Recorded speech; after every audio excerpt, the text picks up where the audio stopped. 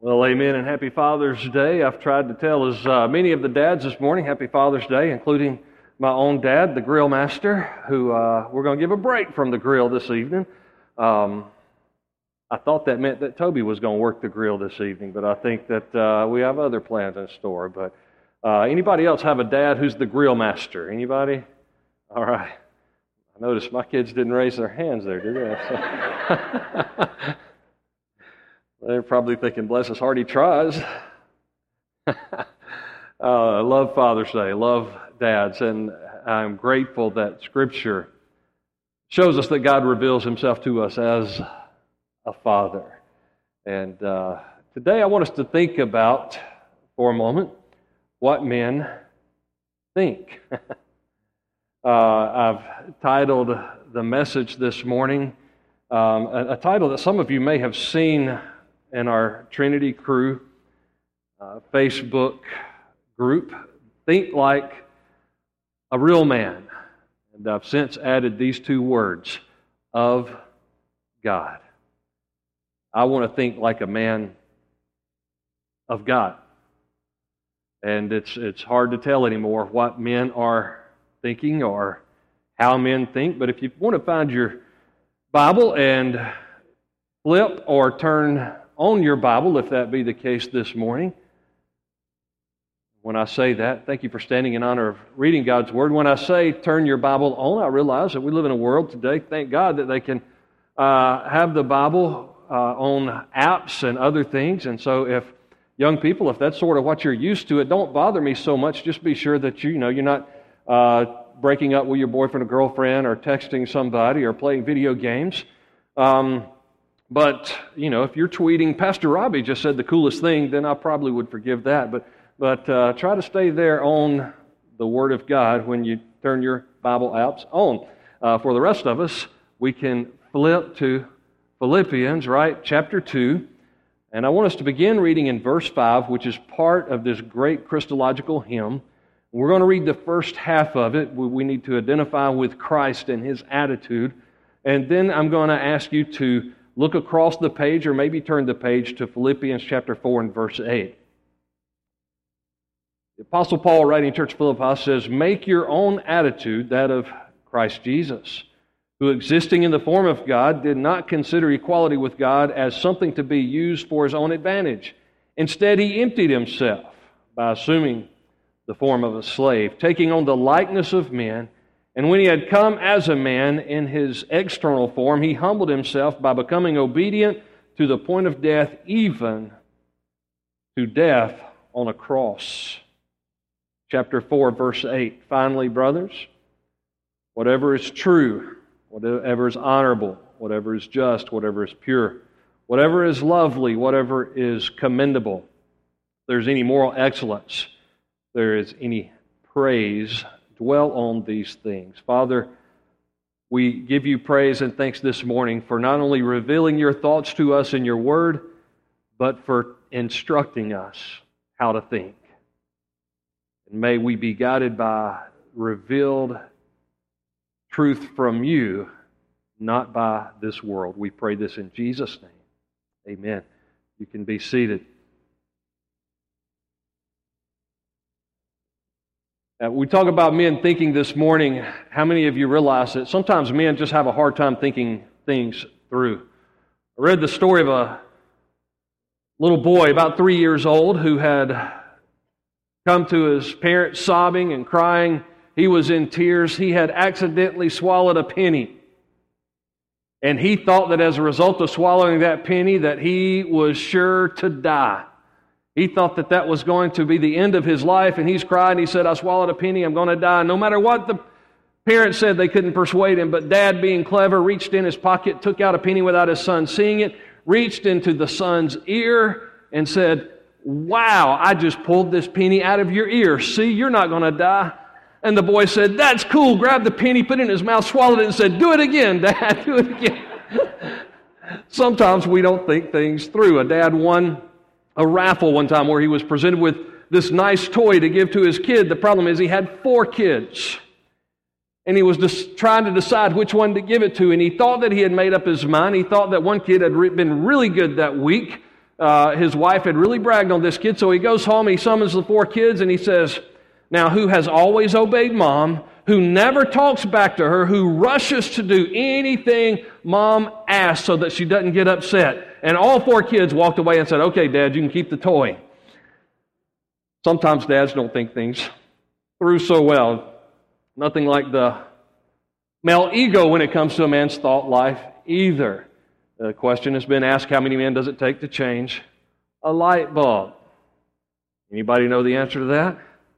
It takes one man. All he has to do is hold it into the socket and wait for the world to revolve around him, right?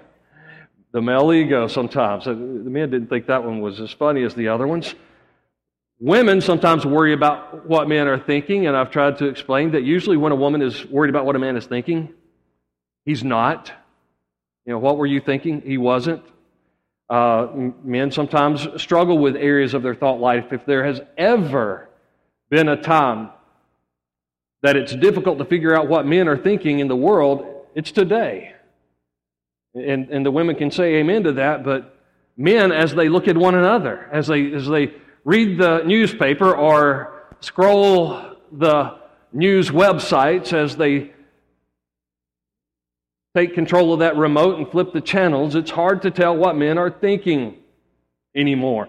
Psalm 23 and verse 7 says this, though, about a man's thoughts. It says, as a man thinks within himself, so is he. As a man thinks within himself, so is he. So often that which we think about, that which we meditate on, that which governs our thought life leads to our actions.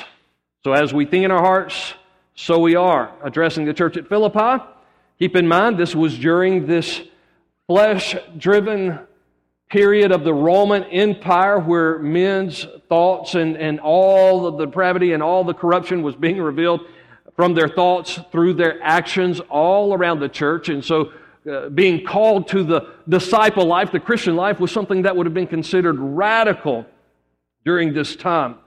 The Apostle Paul preaching and planning and discipling these churches in the Roman Empire. And so he writes this letter to Philippi, and it's a scripture, by the way, ladies, that's intended for all believers, the book of Philippians, teaching us how to find joy and rejoicing in the midst of all the persecution, in the midst of a world that is very anti-everything that we are.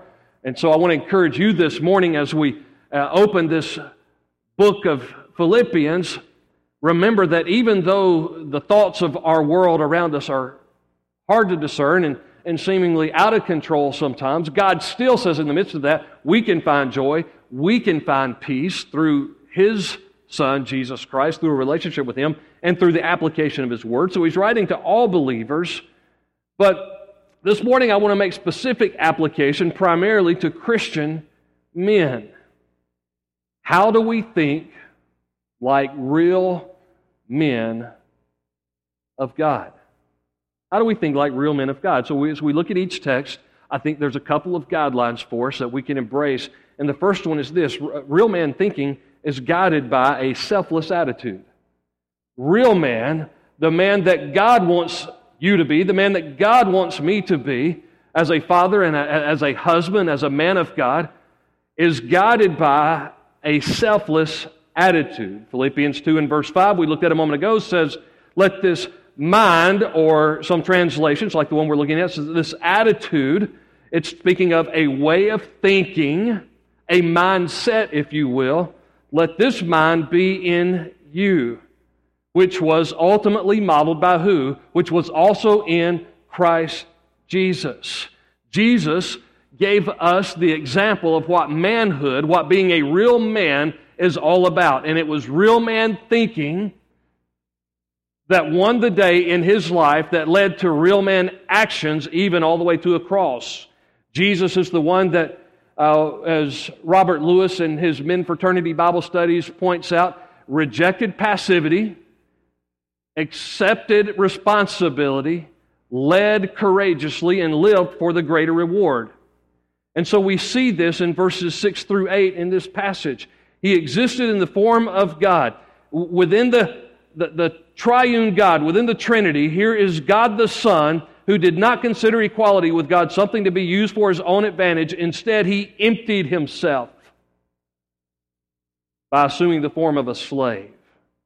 Taking the likeness of men, He became one of us. John 1 puts it this way, in the beginning was the Word was with God, and the Word was God. Verse 14, and the Word became flesh. The Message says the Word moved into our neighborhood.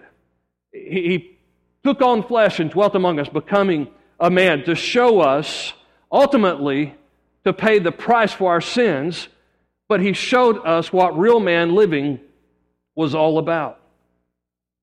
He came as a man in His external form, humbled Himself by becoming obedient to the point of death, even the death on a cross. Real men put others first. Jesus could have stepped into this world and demanded His rights, but instead He said a relationship between God's creation, the people that He created and the people that He loves, a relationship between them and the God who created them is so important. I'm laying aside my rights for the sake of the relationship. And if we're going to think like real men, then we need to, instead of demanding our rights, we need to be willing to lay that aside for the sake of relationships. That may mean restoring some relationships. That means that we are willing to die a little every day to put our wives first, to put our children first, to take care of their needs, to meet our responsibilities. Men, for the first time, I believe that I've ever noticed, even in my lifetime, are starting to be guided more by their emotions, more by their feelings, than by logic, and certainly than by revealed truth, the truth of God's Word. This has never really happened before, and it's been said before that, speaking of men in the past, that greatest generation, that when it comes to men and emotions, that women would make statements like this: men are a lot like mascara. When things get a little bit emotional, they start to run. They don't like to be around emotions. That's kind of changing. Now let's be honest about something. There's a bad side and a good side to that. The good side is that emotions are wonderful servants. And so perhaps we're seeing more men learn to care and be caring, to be loving, to be sensitive. Those grandfathers and great-grandfathers who you're like, man, when they were a dad, they weren't so sensitive, but now that they have grandchildren, great-grandchildren, they're being sensitive for the first time. Understanding, we need men who can laugh, we need men who can cry, we need men who can show affection. Men, show your children affection. Don't let that son be too cool to give you a big hug in front of everybody. Hug those daughters. In fact, if men do not show their daughters the proper affection, they will look for somebody in their life to show them improper affection. So show affection. Laugh, cry, understand, be sensitive, be loving, be caring. Emotions are wonderful servants. In fact, in this passage preceding what we just read a moment ago, Paul speaks out of that feeling when he says, if there's any encouragement in Christ, any consolation of love, any fellowship with the Spirit, any affection and mercy. The King James uses the word bowels there. It's kind of strange, but I imagine in the Elizabethan English of that day that perhaps that meant the seat of the emotions, where you feel things in your gut. It's okay to have those feelings. Fulfill my joy, he says, by thinking the same way, having the same love, sharing the same feelings, focusing on one goal. So Paul has already said it's okay to feel, and there needs to be some feelings that you experience in life, because these emotions, these feelings are wonderful servants. But let me give you the other side of that. Emotions and feelings are horrible masters. They're horrible masters.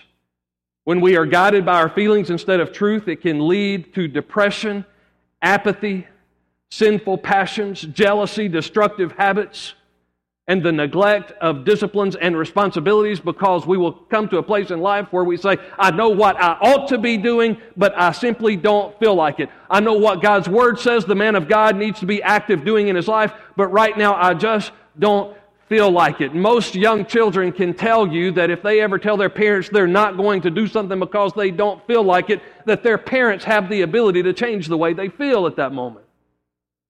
So we can't be guided by our feelings or emotions. It's okay for that to be an overflow of what God is doing in us and for the emotions to be servants, but don't let the emotions be masters. Let me ask you this. Did Jesus feel like going to the cross? Absolutely not. He prayed in the Garden of Gethsemane, if there be any other way, let this cup be passed from me. But then, with his face like a flint toward the cross, he got up and did what he was called to do, not what he felt like doing.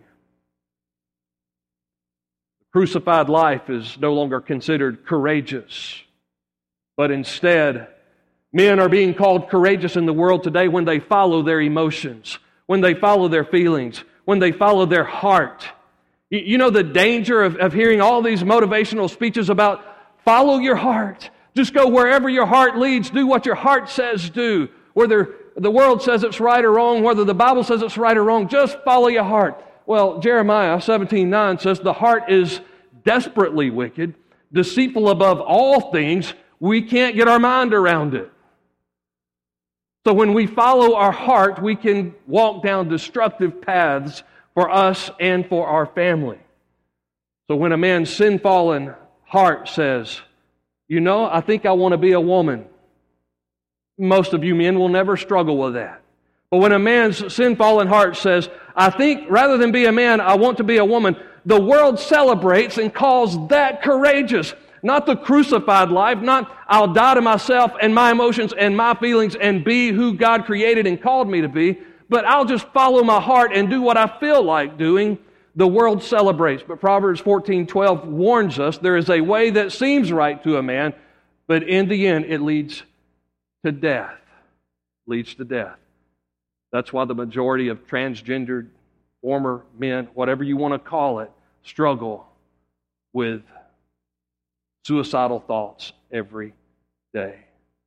And as the church, we're not here to beat them up, but to love them, and it's unloving for us not to help them and to teach them the truth, to teach our boys the truth at an early age.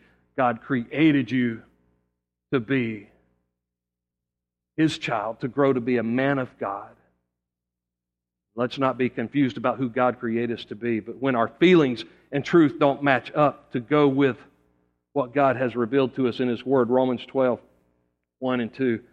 I urge you, by the mercies of God, to give or present your bodies as a living sacrifice, holy, acceptable unto God, which is your reasonable act of worship. Remember verse 2, don't be conformed to this world and its way of thinking, right? Don't be conformed to this world, but be transformed. How are we transformed, Paul? By the renewing of your mind. As a man thinks, so is he. As a man thinks, so is he. So be transformed by the renewing of your mind, that you may prove what is the perfect and acceptable will of God for your life. So we need our minds to be guided by this selfless attitude that says, I want to follow the example of Christ. But secondly, this morning, I want us to see in verse 8 of chapter 4, and keep in mind that in the original manuscript, you didn't have the verse numbers and chapter numbers. It was a letter, and as it flowed, Paul says, I'm building towards something. This humiliation of Christ in chapter 2 is followed by the exaltation of Christ.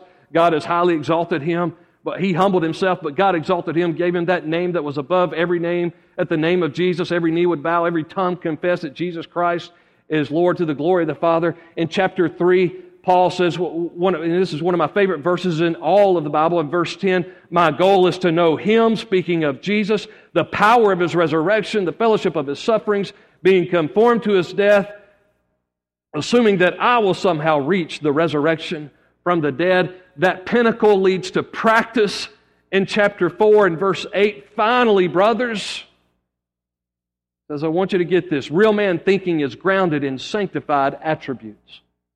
Real man thinking is not only guided by a selfless attitude, but it is grounded in some of these, what we call sanctified attributes. What what governs your thought life this morning, men.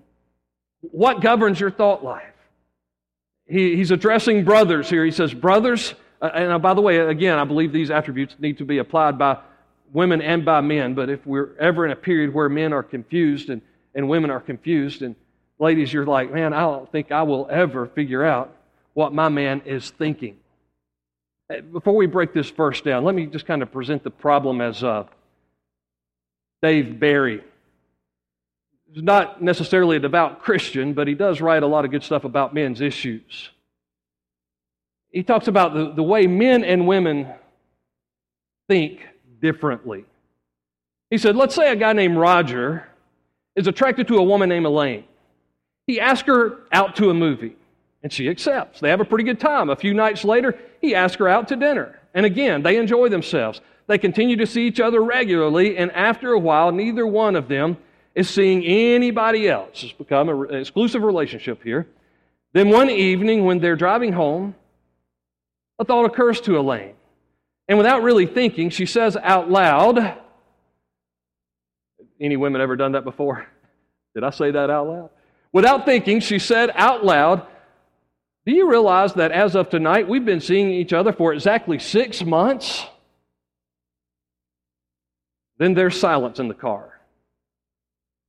To Elaine, it seems like a very loud silence. She thinks to herself, geez, I wonder if it bothers him that I said that. Maybe he's feeling confined in our relationship. Maybe he thinks I'm trying to push him into some kind of obligation that he doesn't want or isn't sure of. And Roger is thinking, 6 months? And Elaine is thinking, but hey, I'm not sure if I want this kind of relationship either. Sometimes I wish I had a little more space so I'd have time to think about whatever I really want us to keep going the same way we are, moving steadily forward. I mean, where are we going? Are we just going to keep seeing each other at this same level of intimacy? Are we heading toward marriage, toward children, toward a lifetime together? Am I ready for that level of commitment? Do I really know this person? And Roger is thinking, so that means, let's see, February when we started going out, which was right after I had the car at the dealer's, which means, let me check the odometer here.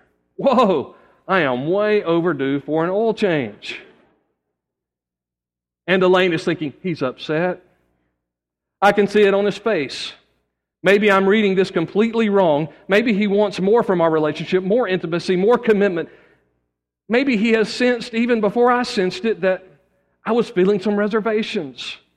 Yes, I bet that's it. That's why he's so reluctant to say anything about his own feelings. He's afraid of being rejected. And Roger is thinking, I'm going to have to ask them to look at that transmission again. I don't care what those morons say. It's still not shifting right. And they better not try to blame it on the cold weather this time. What cold weather? It's been 87 degrees out. This thing is shifting like a garbage truck. I paid those incompetent thieves $600 for this transmission. Now Elaine is thinking, he's angry. And I don't blame him. I'd be angry too. I feel so guilty putting him through this, but I can't help the way I feel. I'm just not sure. And Roger is thinking they'll probably say it's only a 90-day warranty. Warranty. 90 days. That's exactly what they're going to say. Those scumballs. Elaine is thinking maybe I'm too idealistic, waiting for the knight to come riding up on his white horse when I'm sitting right next to a perfectly good person, a person I enjoy being with, a person I truly do care about, a person who seems to truly care about me, a person who is in pain right now because of my self-centered schoolgirl romantic fantasy. Roger's still thinking warranty. I'll give them a warranty. I'll take their warranty and Roger, Elaine says. What, says Roger? Startled.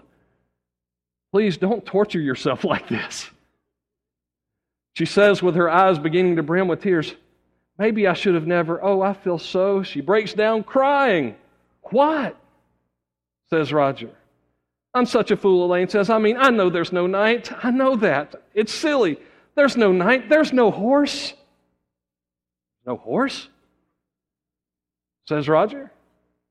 You think I'm a fool, don't you? Elaine says. No, says Roger. Glad to finally get the correct answer. It's just that I need some time, Elaine says. Then there's another long pause. Roger says, yes? Oh, Roger, do you really feel that way? What way? That way about me.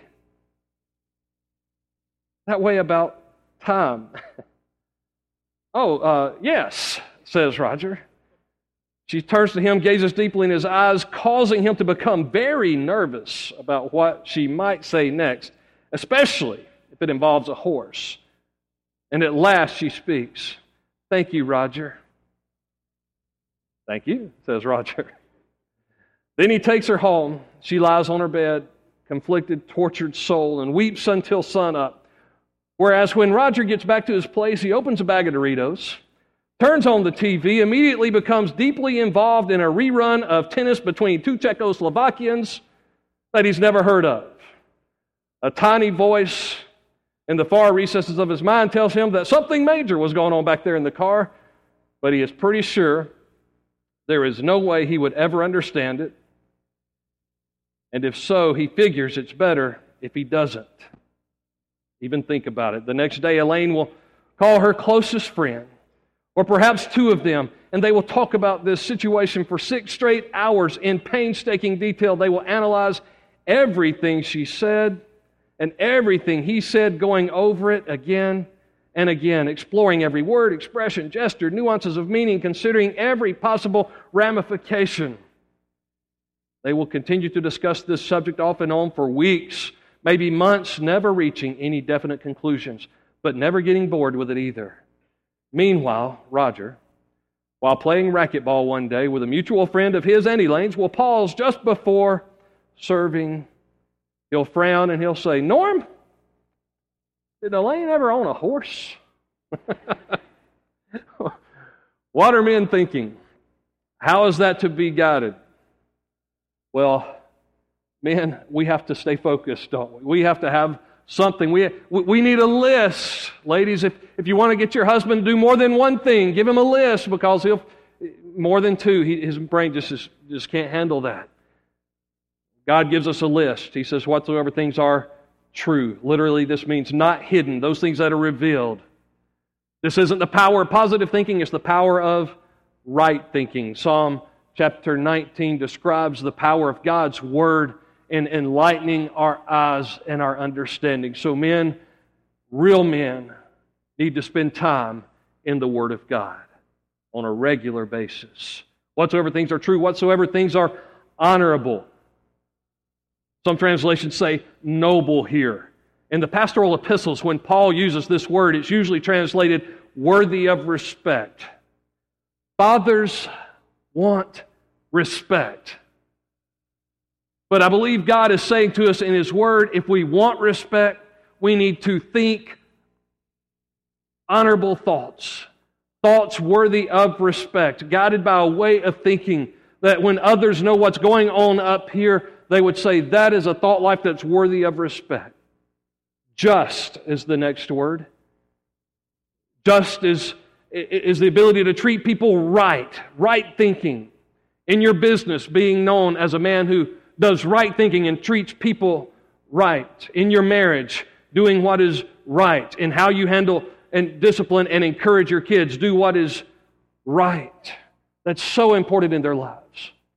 And it's been said so often that girls will grow up to marry a man who treats them much like their father treated their mother or their father treated them growing up. Right treatment. Whatsoever things are pure. Word pure, clean, and clear. Free of defilement. So we need to, if we want our lives to be free of defilement, we need to be sure our mind, our thoughts are free of defilement. Being careful of where we go on the television, the internet, how we look at other women and around us. We need to be cautious of that. We need to guard that. And ladies, I want to encourage you, help your husbands out in that area. Help other men out in that area. That's why God gives principles of modesty for women. I know that there's an argument now, especially in the feminist movements, well, women ought to be able to dress any way they want to. Maybe they have that right, but just like men are to lay down their rights and die to self, there are areas where ladies should lay down their rights and say, you know what, I want to help my brother in this matter. Lovely, prosphiles in the Greek, toward friendship, toward this family-type love. Men are not to think hurtful and destructive thoughts. So when a little 21-year-old, we can only imagine what was going through his mind or what things he had experienced or where he invested his time or energies, does something in this church on Wednesday night at a prayer meeting that might make some men feel like, oh yeah, I'll show them, I'll be the real man. God says, no, that's not a real man. Real men move toward friendship. Lay aside all destructive behaviors. Desire not to be hurtful toward anyone. We live in a world today, even when boys begin to act like bullies at a young age, often the men, because we want to be tough on the exterior, we come back and we say, well, boys will be boys will be boys. But we're to teach our boys when they are young to move toward friendship. Yes, to be tough, to be strong, to be masculine, but like Christ, to show love and move toward friendship and brotherly love. Not being hurtful or destructive. The next word, commendable. This is the only use of this word in the New Testament. It has to do with something being of good report. And I'll say this to the older men, the younger men, the teenage young men in our church. Let your thought life be such that you would want a godly mother to be able to check out what you're thinking, what's going on in your mind up here. You say, well, nobody will ever know what's going on up here. Listen, it will eventually come out in your life. Well, it's dangerous when kids become teenagers and they start saying, well, I demand my privacy. Stay out of my bedroom. Don't come into my room. It's my room. Respect my privacy. Listen, I know that there's a certain level of respect and distance created as you move toward adulthood. However, if Dad's paying for the house, it's his house. Your room is his room. Kent has an understanding in our house. We have a guest room. He gets to stay there as long as we don't have company. But if we have company, that's the guest room. And so a mom should be able to walk up, a dad should be able to walk up to any young man and say, let me see your cell phone. Let me check out your computer. Let me see where you're going. Let me put a filter here. Let me guard this in your life. Think on things that are commendable, that you would want reported to a godly mom. Moral excellence, virtuous. That means with standards. The word there, and this is interesting, in the Greek it's arete, which comes from a verb that is found in Matthew 19 and verse 4, which means distinctively male. Now, when it's used in this form, it means without perversion, morally excellent. But I thought it's interesting that in the root there he says that in Matthew chapter 19 and verse 4, when God created them, He created them male and female. Don't pervert that. God made men to be men. God made women to be women. And if you want to get in on God's best for your life, you will embrace all that means. And that was in the context of marriage between one man and one woman.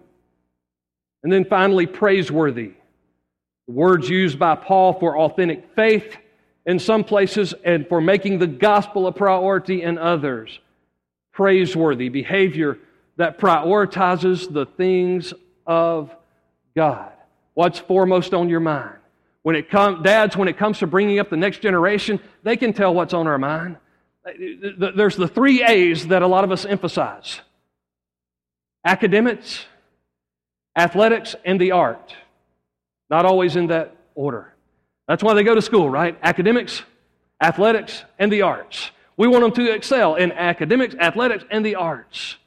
Listen, if they excel in academics and they're a straight A student and they get the scholarships to the greatest universities, if they excel in athletics and they go on to be an athletic superstar and they excel in the arts and they can do things musically or in other areas of the arts that go beyond what we could have ever dreamed, but they fail spiritually, then we have failed. We want them to succeed as men and women of God. And so praiseworthy means prioritizing those things that God calls a priority: authentic faith in the gospel of Jesus Christ. The world needs real men who will die to self, be guided by a selfless attitude, and men who will be grounded in these sanctified attributes. None of us have arrived. None of us have arrived. Even the Apostle Paul would say, when it comes to this thing called spiritual maturity, I haven't arrived. But I press on toward the high call of God in Christ Jesus. God has called us, men, to think like real men, to think like real men of God. Would you bow your heads with me?